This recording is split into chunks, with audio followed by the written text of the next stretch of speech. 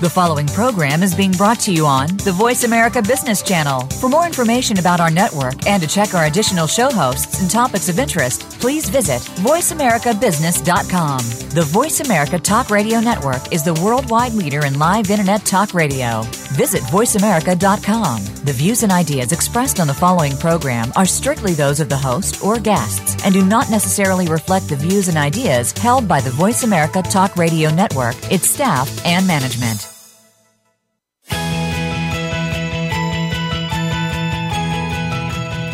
There are business leaders that are making so much more than profit in their enterprises. They're elevating their businesses, teams, and themselves to add more value. And so can you.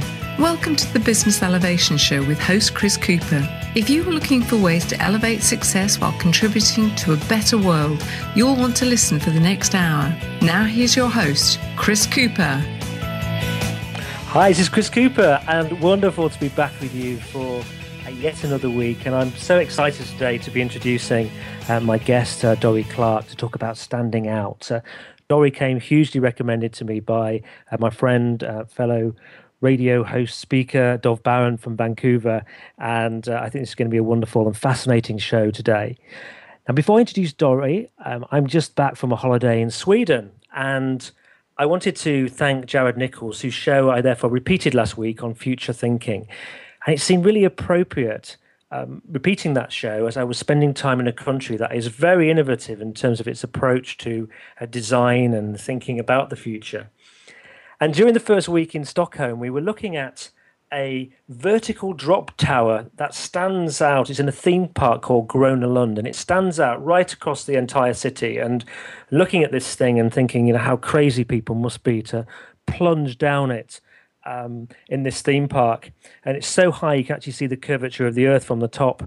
But my eldest son, who's 10, he spent several days persuading me to go down it with him, and that tower sure stood out, as does the feeling of me dropping down it at tremendous speed. But it's not just the tower that stands out, is it? People also stand out as well. But how do we stand out? How do we stand out in a busy, crowded kind of marketplace, or a city like Stockholm or New York or on the internet? But first, what we have to do, obviously, create a breakthrough idea, and then we generate it with a following around it. In March, I had some great insight from marketing expert David Newman on thought leadership marketing, and I wanted to build on that show and welcome Dorie Clark, the author of Stand Out, which was named the #1 leadership book of 2015 by Inc. magazine. Dorie says the best career insurance for individuals and the best growth strategy for a business is to become the recognized expert in your field. Why? Because people trust experts, and of course, they pay a premium to work with them. Dorie is an adjunct professor of business administration at Duke University's Fuqua School of Business and the author of Reinventing You and Stand Out. She's a former presidential campaign spokeswoman. She's a frequent contributor to the Harvard Business Review, Time, Entrepreneur.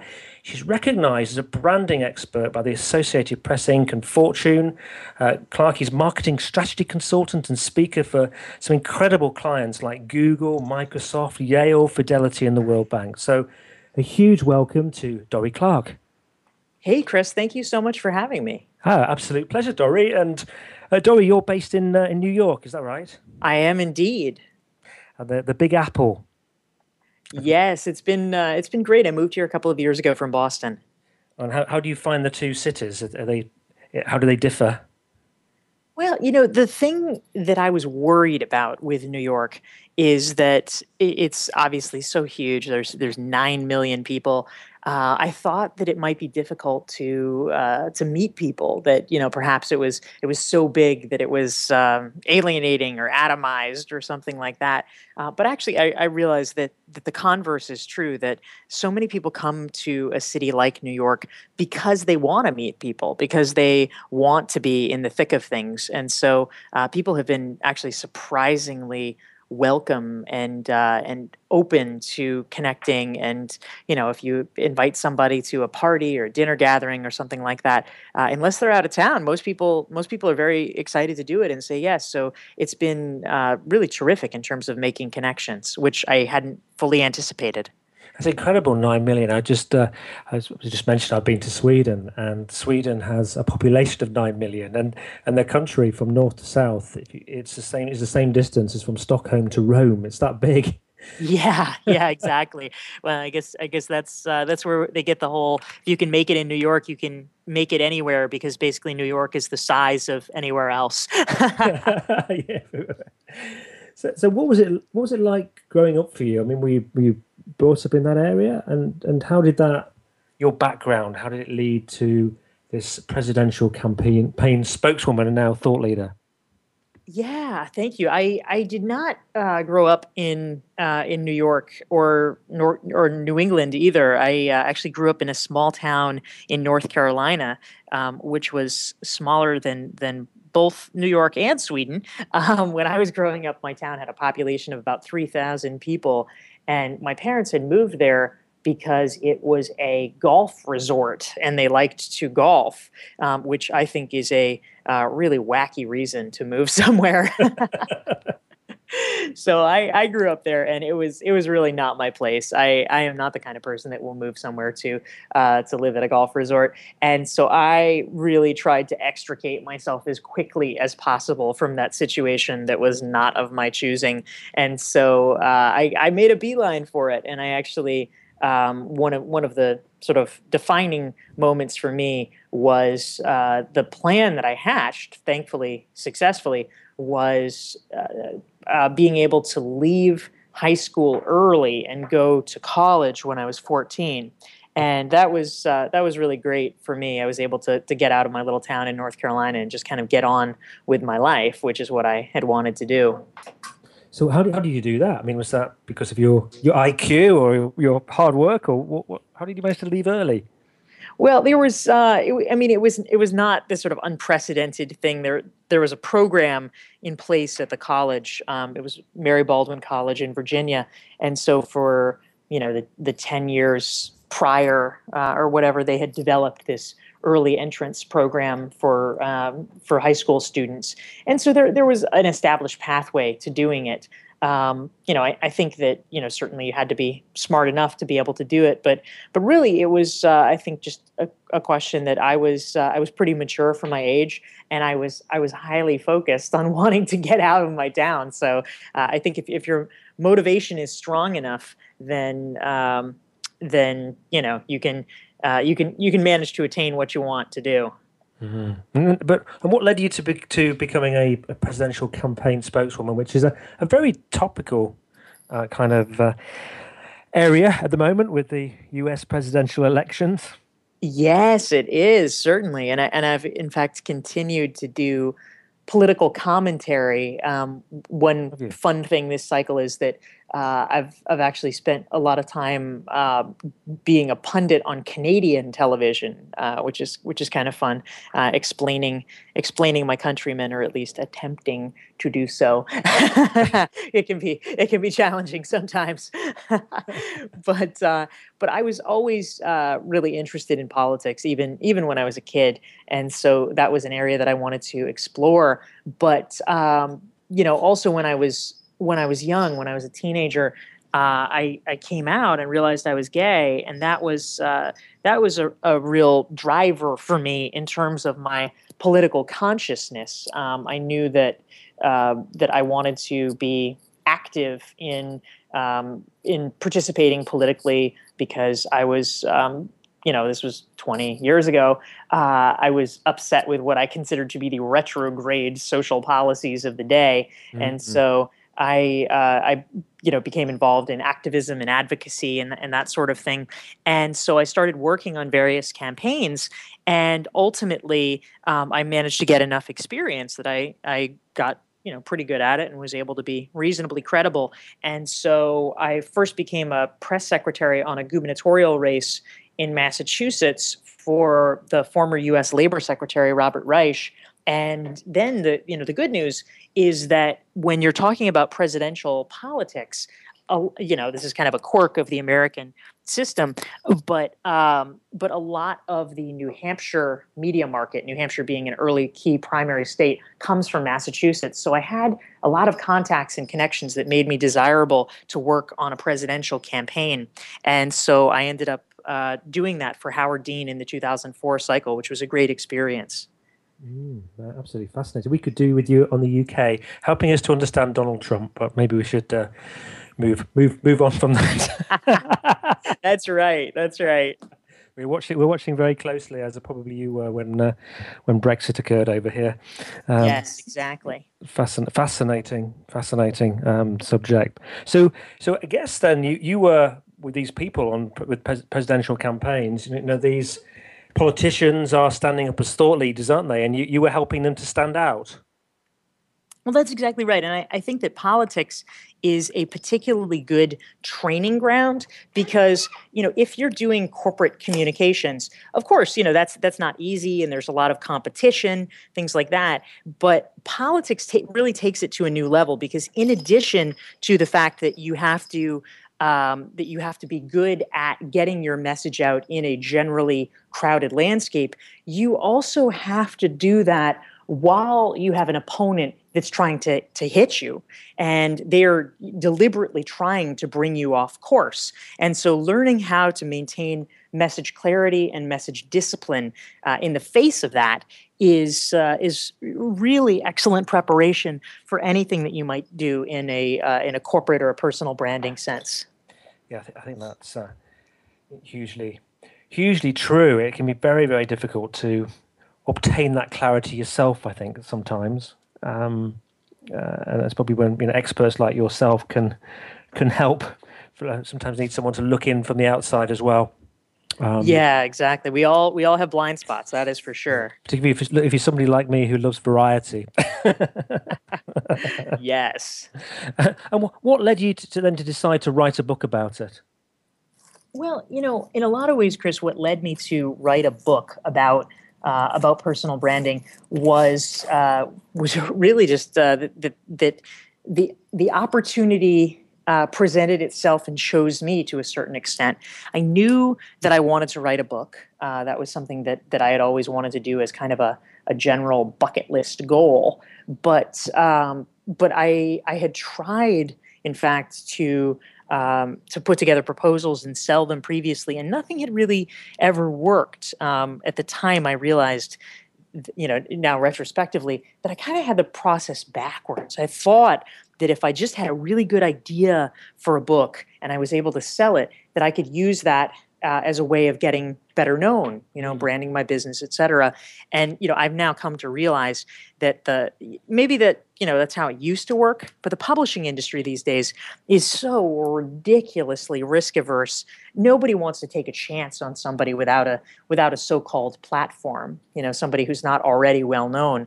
And so I came to understand because, in the face of all these rejections that, nobody was going to give me a book contract based on just a good idea. So as a result, I started blogging. I figured that was a necessary way to get better known and build an audience. And it was in the process of blogging. The second blog post that I ever wrote for the Harvard Business Review was called How to Reinvent Your Personal Brand. And that ended up, for some reason, striking a chord. And it became a popular post. HBR went back to me and asked me if I would turn it from a blog post into a full-length magazine article. And when I did that, I actually ended up getting approached by multiple literary agents asking if I had thought about turning it into a book. And so that was the point where I realized, this is what it feels like when there's momentum around an idea. And at that point, because I was then blogging for Harvard Business Review, I had enough of a platform that people were legitimately interested in what I had to say and that the topic resonated. So that was what I ended up going deep on. Yeah. Yeah, I think that's some good insight in that for people. I certainly found when I started myself, started developing products and being on the internet and that, people were telling me you need products, you need books, but the traction only really starts when actually you have something of a following. And it can be quite easy spending time creating things that nobody will actually buy because they don't know you and you don't stand out in the marketplace. So what you did there, you attracted people in, didn't you? You started to build an audience through your blogs. Exactly right. Yeah, it's definitely, a frustratingly time-consuming process, but ultimately it is worthwhile, because once you have that audience, then it's not just that you can write a book and people will buy it. Once you have an audience and people listening to you, it opens up this world of possibilities of people that are interested in what you're doing, and it actually enables you to try new things and take new chances, because you have a group of people that are willing to go along with you and say, oh, well, you're offering this, sure, let's try it out. And it can really enable you to tap into new business models and new possibilities. We just got 4 minutes to the commercial break, but I wonder, do you have any thoughts on, for people who are out there looking for their breakthrough idea, because that can be quite tricky, can't they? Particularly if you're, as I mentioned, an individual like myself who loves variety and can get excited by lots of different things. Coming to that one, which can be almost the point of your arrow, where people, people that attract people in, that you write about. How do you go about doing that? Yeah, that's exactly right.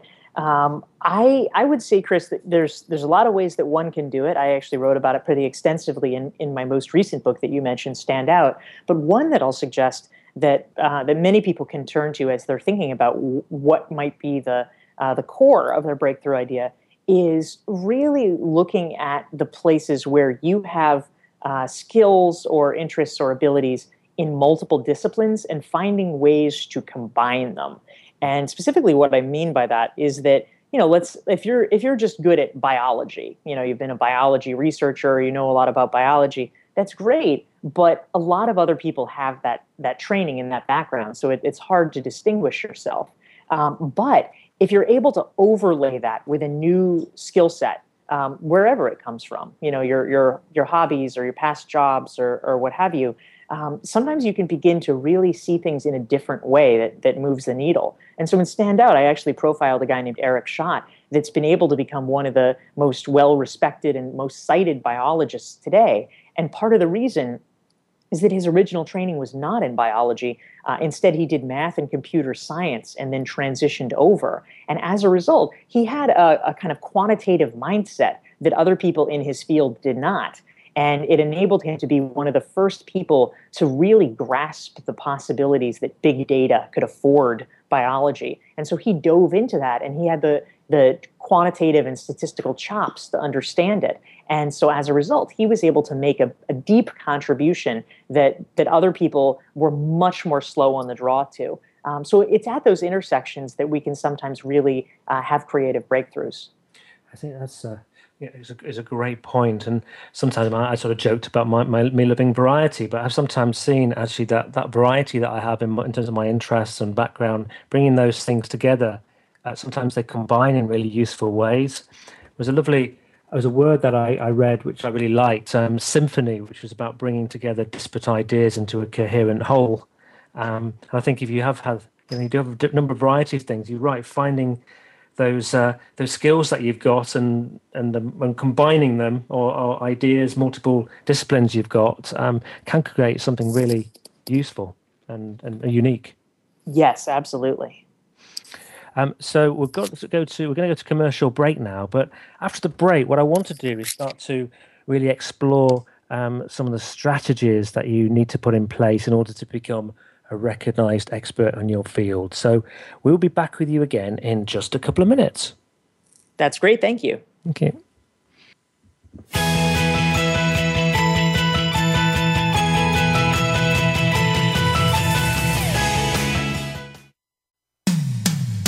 When it comes to business, you'll find the experts here. Voice America Business Network. Would you like to work personally with the host of this show to help realize your potential? Chris Cooper supports business leaders and high potential individuals to achieve greater success in their businesses and careers. Support includes the opportunity to join a high return group mentoring and mastermind program called the Achiever Program. One-to-one mentoring and coaching, facilitated leader development workshops and speeches. Email info@bemoreachievemore.com to arrange a free, no obligation consultation to see how Chris and his team can help you. We hear it and read about it every day in the news. America is heading over a fiscal cliff. Home prices are still receding and unemployment growing.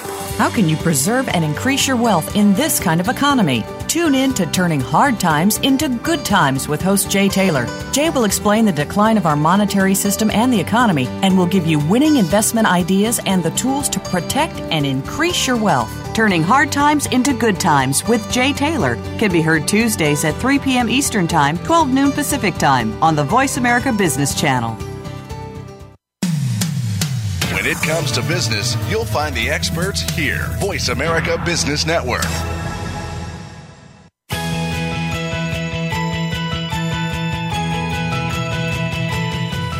You are tuned into the Business Elevation Show with your host, Chris Cooper. If you have a question or comment about our show, please direct your emails to chris@chriscooper.co.uk. That's chris@chriscooper.co.uk. Now back to Chris Cooper. Hi, this is Chris Cooper, and with Dorie Clark, we're talking about standing out. And Dorie, I wonder, from your perspective and experience, what do you think are the strategies that are really essential to put in place in order to become a recognized expert in your field? Well, Chris, I think that one cornerstone that's essential is content creation. And what I mean by that is that for anyone that is looking to have their ideas recognized, to be known for the quality of their ideas, whether you are an entrepreneur, a consultant, an author, or someone working inside a corporation that just wants to have their true talents recognized, it is almost impossible for that to happen if other people are not able to get a window into what your ideas are. You need to, we live in a knowledge economy. And so it's not like you're a carpenter necessarily and can just show people, hey, here's this table I made. And people can say, oh, wow, that's really good. If you're trafficking in ideas, you need to share them and express them in a public forum for people to be able to see them themselves and evaluate their quality. If you don't do that, it's kind of a non-starter in terms of becoming a recognized expert and standing out for your ideas. So whatever the format is, it could be blogging, it could be social media, it could be creating a podcast or radio program like this, it could be giving speeches, but you have to find some way to make sure that you are sharing your ideas with others. Yeah. And do you think, in terms of choosing that idea, I think I did blog for a while, and I did write, but I chose the podcast and the radio because actually I probably enjoy speaking more than writing, and I enjoy finding out about other people. So it kind of suits me as an avenue. Do you think, are there platforms that you must use? Or are you best maybe choosing one that is more aligned to who you are and what you enjoy doing? Well, the way to really think about it is that it should be these kind of overlapping circles. So one consideration is where your target audience is spending its time. So if you are trying to reach teenagers, for instance, then it may pay for you to be on Snapchat or Instagram or something like that, where it's just popular with teens. They're already there, so you might as well take the fish in the barrel approach. But if the other factor to overlay is, what are you comfortable with? What do you enjoy doing? Because you are, as a thought leader or a recognized expert, you're not going to keep up with a regimen of content creation if it's something that's painful for you or that you really hate. If you are not a video person and you hate how you look on it and all the technical stuff drives you batty, don't kill yourself. You might think, oh, but video is the future. I have to do video. No, you don't. You can find other ways of making things work. So it's just really finding the sweet spot between what your audience is interested in consuming and where they spend time and where you excel. Great advice. Great advice. But with so many blogs, podcasts, social media sites, etc., is the world becoming too noisy, though, to really get noticed these days? Well, I think that there's two answers to that, of course. One is, yes, there is a glut of content, and it's much easier for anyone on any channel to succeed if you started 5 years ago, right? Yeah. Of course, but that the second point, the important point to remember, is that in 5 years, we are going to look back and we are going to be saying the exact same thing. That there's not going to be this massive hollowing out where it's going to become a better time to start in 5 years. This is the best time to start that we have accessible to us. Yes. And so I think another key point to keep in mind is that when it comes to content creation strategies, there is a massive amount of attrition. And there was a study that was done that tracked podcasts that were created between 2005 and 2015. And the author, he published this on Medium, discovered something I think quite fascinating, which is that the average podcast, people only kept up with it for 12 episodes. Yes. Literally, that was it. They did, on average, people stuck with it for 6 months, and they created 2 episodes per month, so a dozen episodes, and then they stopped. And so if someone here is listening and saying, oh, I'd like to start a podcast, that would be great, but there's so much competition. There's hundreds of thousands of them. Well, the truth is, if you keep up with it like you have for, 100, 200 hours, 200 episodes, that is a very small and rarefied group of people. Almost everybody else quits in the very early stages. So simply by persevering, you can actually gain a tremendous amount of traction.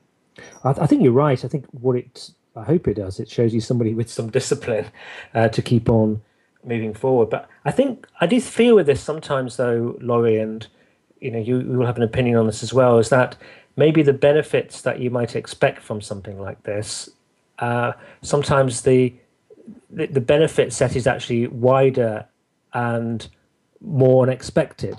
So people might go into this because they think they're going to, do podcasts, they think they're going to sell more books. But actually what they find is by doing a podcast, it helps them connect with an incredible network of people around the world. And there's value that comes through that. People might think that they're doing this because it's about the audience, but I often find that the value for me personally as a host comes from my rapport and my engagement with my guests. So I think sometimes people maybe don't see the benefit in what they're doing initially, and they quit and give up because they're not suddenly delivering huge additional contracts and that sort of thing as a consequence of it.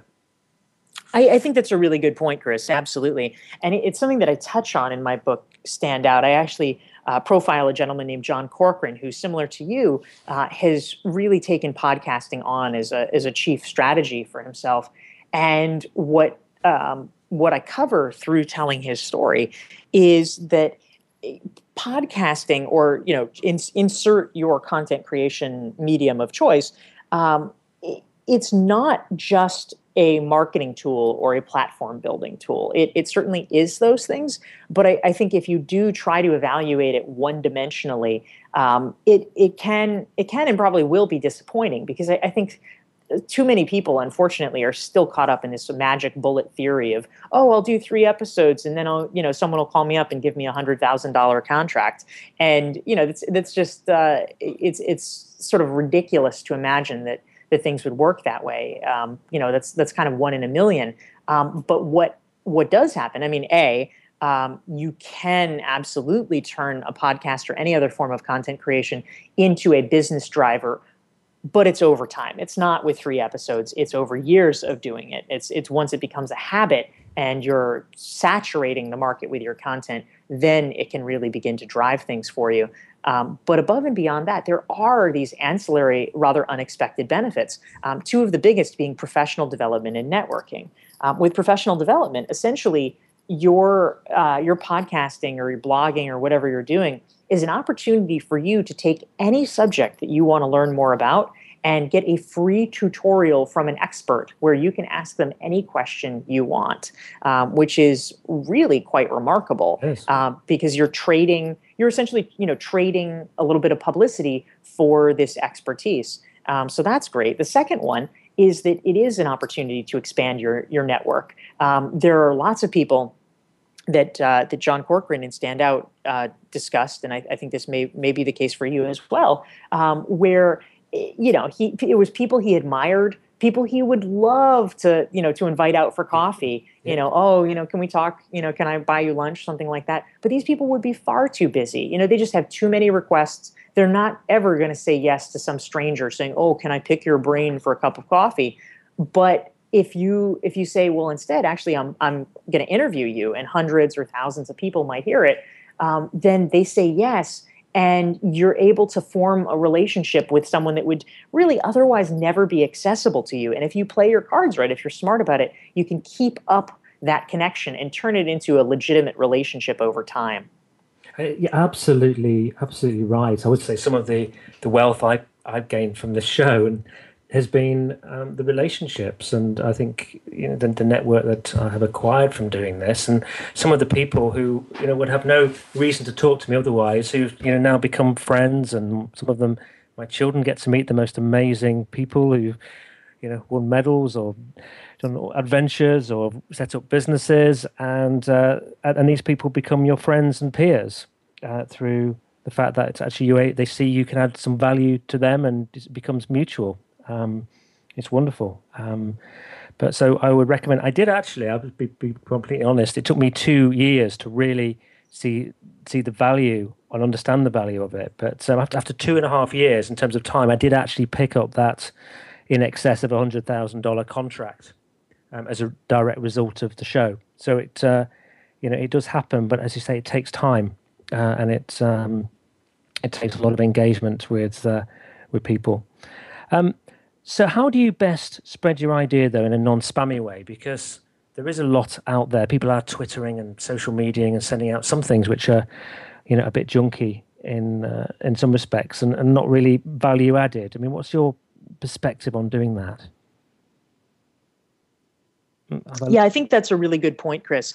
I think that many people are nervous about any aspect of personal branding because they assume that it equates to a kind of spammy, crass self-promotion. But I really want to push back on it, and I think that in my books, Reinventing You and Stand Out, I try to advocate for a very different view of that. Ultimately, if you are the best way to promote yourself is to be useful to other people, because that is what they are going to be remembering, appreciating, and that being useful is the way that you get to go viral, because people want to share. Oh, did you know this? Or I learned this from this person. Or oh my gosh, you wouldn't believe what Dorie did for me the other day. Blah blah blah. And so I think that the best way to demonstrate your knowledge. Some people think that it's being declarative. It's saying, I'm an expert at XYZ, and let me tell you how many accolades I've won. That's not memorable. I mean, that has like no chance of going viral, because it's just so boring and pompous. People aren't going to listen, and they're certainly not going to pass that on and tell other people about that. Instead, the way is not to tell, the way is to show. And so if I want to tell people that I am a marketing expert, I need to show them. I need to prove that. And so, again, going back to content creation, if I want to find a good way to show people that I'm a marketing expert, well, maybe doing a blog series about, one day I do one about 5 ways that you can use Facebook Live to improve your business. And the next day I do a blog post about what you need to know about Periscope. And the next day I do a blog post about why Twitter isn't really dead and how you can make the best use of it in 2016. Whatever it is. But those are things that if you're interested in marketing in general, those would probably be pretty compelling topics if I had something good to say. And that is proving to other people that I am knowledgeable by offering them help that is interesting and timely and targeted. And that's the way, by educating others and sharing your hard-fought knowledge, that you can really gain a reputation quickly without being spammy in the least. It was really interesting. My assistant was saying, I've just been looking at Dorie Clark's blog posts today, and they're fantastic. Really great headlines, and it's really useful, valuable stuff. So, she was certainly endorsing that, as I was when I looked through them a few months ago when we first talked. So, you can learn a lot by subscribing to Dorie's blogs and checking the way that she does it, because it's just really, really high value and very smart, I think. If you don't mind me saying, Dorie. Well, thank you. I appreciate that.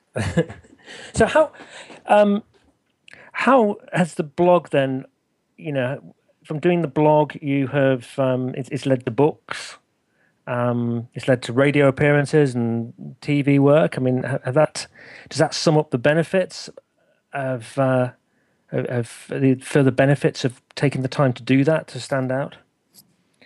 Yeah, absolutely. I mean, as I was mentioning earlier, the way that I was finally able to attain a longstanding goal of mine of getting a book contract was by blogging and really making a concerted effort around that. So I think that it certainly can tie directly into it. But when I think about other benefits of content creation and sharing my ideas, to your point, you were mentioning a moment ago, Chris, that it took you a couple of years to really tap into the full value of podcasting and what that enabled you to do in your business. And I agree completely. It took. I think it just takes a while because there is so much content and noise to really break through.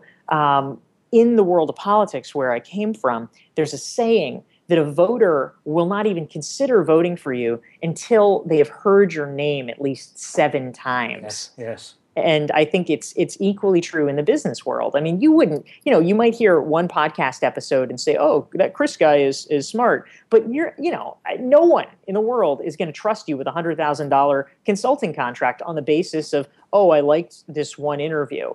They need to build up that trust over time, and that comes from hearing many episodes of yours, or that comes from reading many of my blog posts and seeing that consistently this is a trusted and knowledgeable voice. And so similarly, I was blogging regularly, which I define as about, let's say, give or take twice a week, for about 2 to 3 years before I started to see demonstrable, clear benefits from it.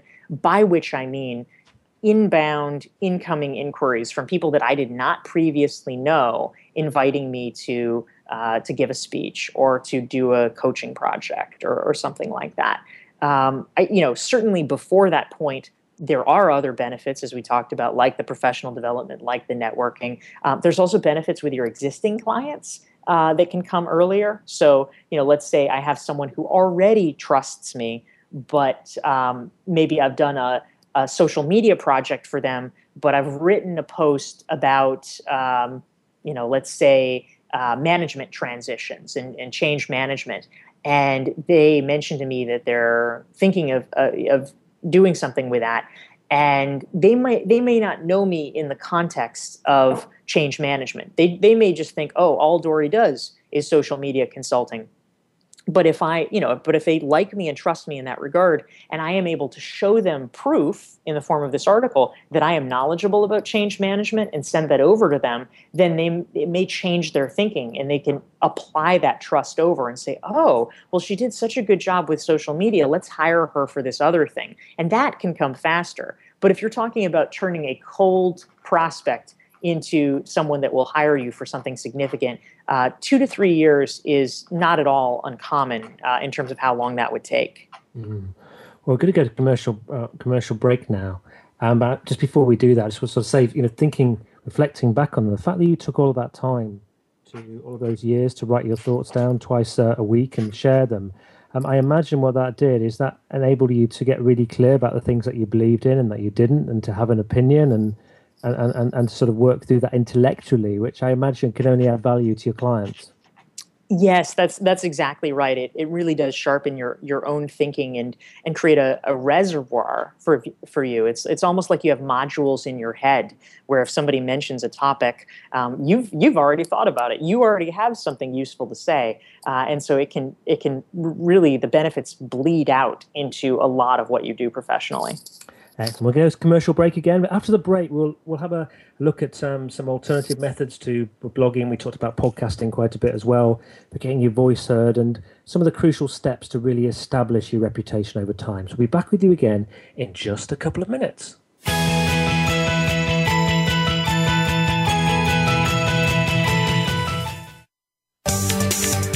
From the boardroom to you, Voice America Business Network. Would you like to work personally with the host of this show to help realize your potential? Chris Cooper supports business leaders and high potential individuals to achieve greater success in their businesses and careers. Support includes the opportunity to join a high return group mentoring and mastermind program called the Achiever Program. One-to-one mentoring and coaching, facilitated leader development workshops and speeches. Email info@bemoreachievemore.com to arrange a free, no-obligation consultation to see how Chris and his team can help you. What if every day was a good day for business? Because every decision you made was the best choice. What if you could receive regular input from credible sources and could acquire all the precise information you need, exactly when you need it, so you can make the right decision every single time? Because There's More challenges you to make better decisions. Join Laura Ellis every Monday at 9 a.m. Eastern, 6 a.m. Pacific, and 2 p.m. GMT on the Voice America Business Channel and learn how to think differently for better decisions, better business.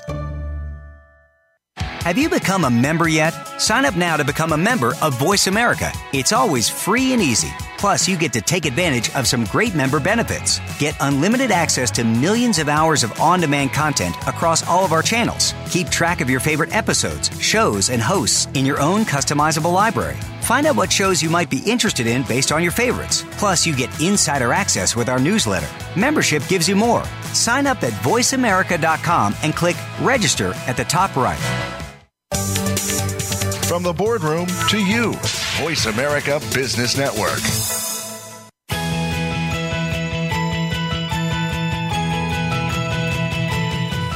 You are tuned into the Business Elevation Show with your host, Chris Cooper. If you have a question or comment about our show, please direct your emails to chris@chriscooper.co.uk. That's chris@chriscooper.co.uk. Now back to Chris Cooper. Hi, this is Chris Cooper. I'm delighted to be talking with Dorie Clark. Dorie, we talked quite a lot about blogging. We talked a little bit about books. We've talked about podcasting quite a bit. I mean, are there any other methods for getting your voice heard? Yeah. So when it comes to really sharing your ideas, those are some excellent ones, of course. When it comes to reaching a global audience, people who might not be right in front of you, but for people who are so inclined, a great way to hone your ideas and sharpen them in front of real people who can be reacting in real time is speaking. And I actually spend a fair amount of time these days doing interviews or talking about building a professional speaking career because now I'm in the fortunate position of giving a lot of talks and being paid to do that. But for many years prior to releasing my first book, I gave many talks for free as a form of marketing, essentially. But it also served as a very good way of honing my ideas and presenting them to interested audiences. So, yeah, professional speaking, or as you say, that opportunity to go out and speak for free is a good thing. Do you think, I've had conversations about this with speakers before, do you really strongly advocate that speaking for free? I mean, some people do believe it kind of can undermine a little bit the profession, and because people don't always see the value of somebody who spent hours and hours learning to speak and craft their talk. They just sometimes see them coming for half an hour or an hour. Yeah, exactly. Well, I think when you're starting out, you have no choice but to speak for free. I mean, no one is interested otherwise. I have a sort of model that I've developed, framework to think about and quantify the demand for your services in speaking, and it basically goes something like this. And I think this is the arc of basically every speaker or professional speaker's career. And it starts out with step one, which is no one is interested in hearing you speak at all, ever. And step two is, sure, they're interested in hearing you speak if it's for free. Step three is where, they're interested in hearing you speak. And, they think that you might have something interesting to say, but they really don't have any money. And so maybe they could give you like a couple $100. Yeah. And then finally, at the final stage, yes, they are interested in hearing you speak, and they want you, and they are so keen to get you specifically. And this is really, tying back to how to stand out and how to become a recognized expert. They are willing to pay you what you are worth. They're willing to pay you a good, reasonable price for your time.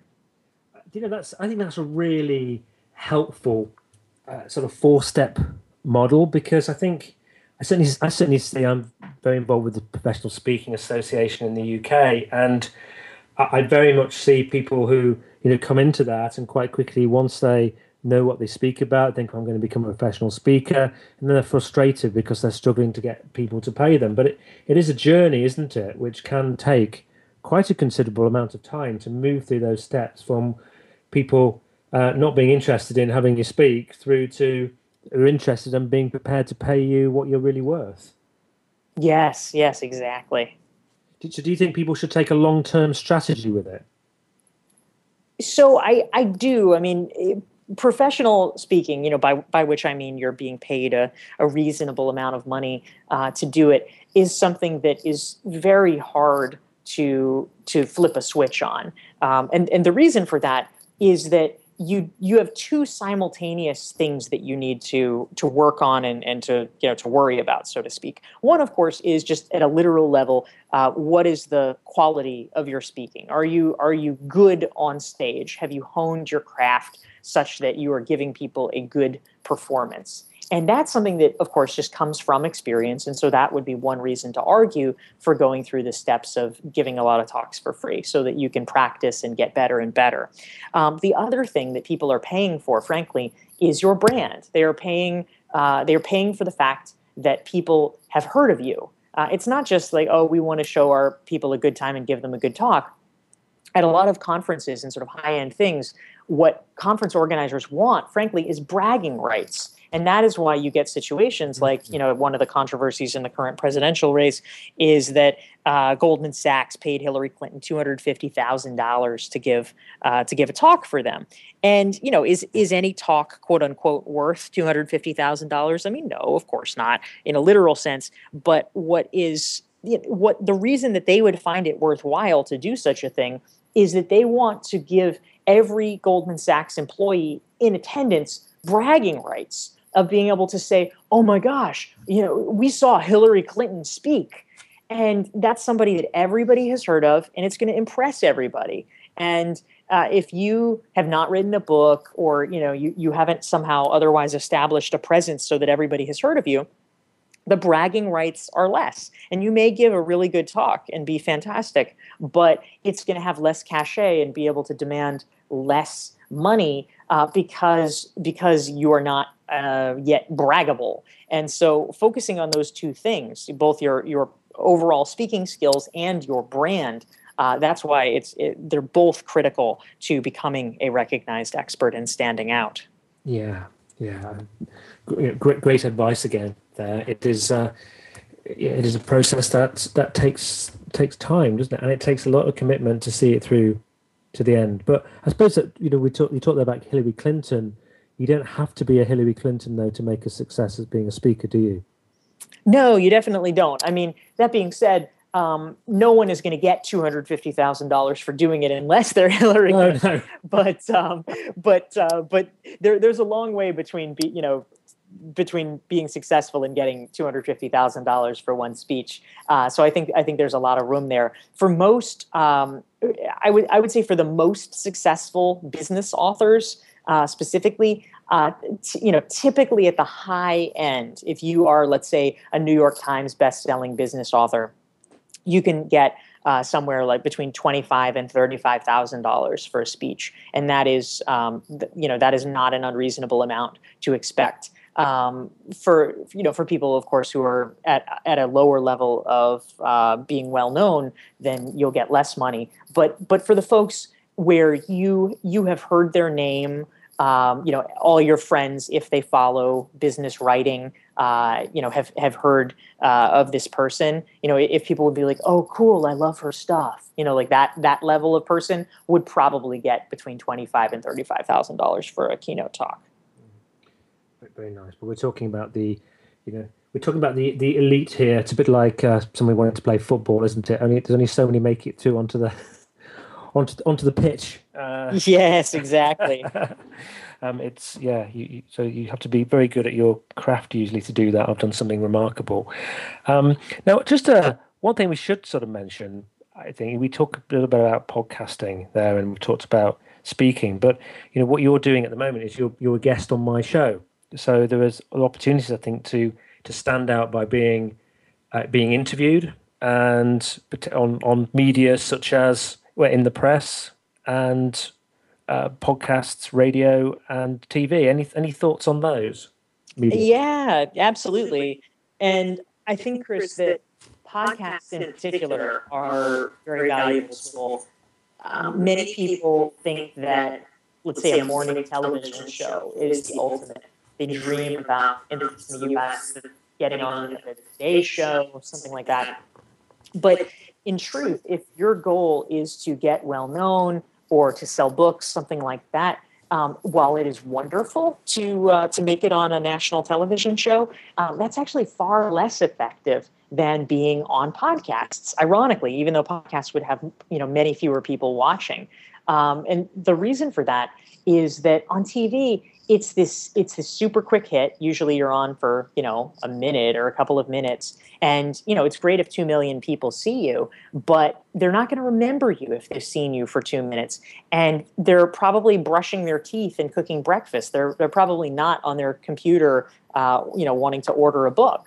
Whereas if someone listens to you for an hour on a podcast and they're a fan of the podcast, they trust the host, maybe they have the opportunity to go to the show notes afterwards where there's a link to your book. Those can really drive book sales in a much more profound way. So during the release of my most recent book, Stand Out, one of my cornerstone strategies was doing a lot of podcast interviews. And I actually did, in 2015, more than 160 podcast interviews as a way of promoting my book. Wow, that's incredible. So you really put the time into that as a strategy, and really good thought there. What about the thought of connecting with influencers? I suppose through podcasts you are connecting with influencers, aren't you? Are there other people that you particularly do you try and connect with? Bloggers who are got lots of traction out there. When you're choosing your podcast to go on, do you have some sort of selection criteria, or how does it tend to work? Yeah, absolutely. If specifically we're talking about how to get on really good podcasts, a good starting point is to do two things. One is to simply just go to iTunes and look at the top-rated podcasts in your category. So, it wouldn't really help me to look at ESPN's sports podcasts, but if I'm looking for marketing podcasts, for instance, I would look in that vertical and then go through and see, well, do they actually have guests? Not all of them do. And do they have guests similar to me? Let's say an author. If they do, those would probably be good ones to approach. Another complementary strategy is to just do a Google search for something like best marketing podcasts or best business podcasts and create a master spreadsheet of all of the ones that are listed in the various articles and top hit lists. And if you want to, of course, listen to the podcast before you reach out to see if you like it, see if it's a fit. But if so, you can start reaching out proactively and suggesting yourself as a guest. And once you get a bit of traction, once you start being on a number of podcasts, the great thing is that it really is like tipping over that first domino, and other podcasters listen. There's sort of an echo chamber. They will hear that interview and say, oh, she was pretty good. I want her on my show. And then the invitations will start coming to you. Great. So we're about to close the show now. We've come to the end. I wonder if you've got any final messages that you'd like to leave us with. Yeah, absolutely. Well, I think that that ultimately in this crowded, noisy world, we were talking about all of the challenges of getting heard and how to stand out.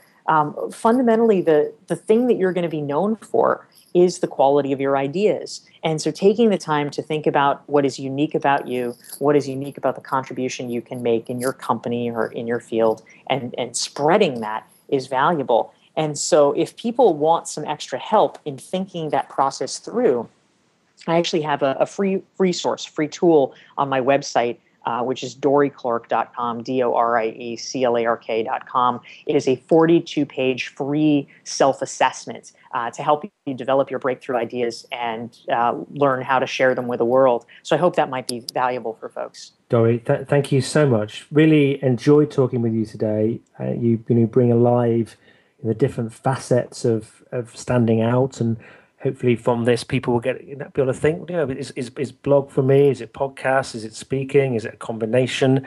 And hopefully you've got some great tips and thoughts and ideas today from Dorie about how to approach this. And I love that thought around speaking as well, about those 4 steps. And people do try and jump into paid gigs and find it harder, and but take the opportunity to learn the craft and speak for free if you need to. So, Dorie, thank you very much. On next week's show, we have Mike Mooney, and Mike is a director of operations for a very famous NASCAR racing team, Roche Fenway. We're going to be talking about reputation and the essential rules to win in the reputation economy. So if you are interested in reputation, if you're interested in NASCAR and racing and the life with racing teams, then you're going to enjoy next week's show. Dorie Clark, once again, thanks very much, and I wish you all a tremendous week and hope you got some ideas to elevate your business and elevate yourself today. Thank you so much. Great speaking with you, Chris. Thank you.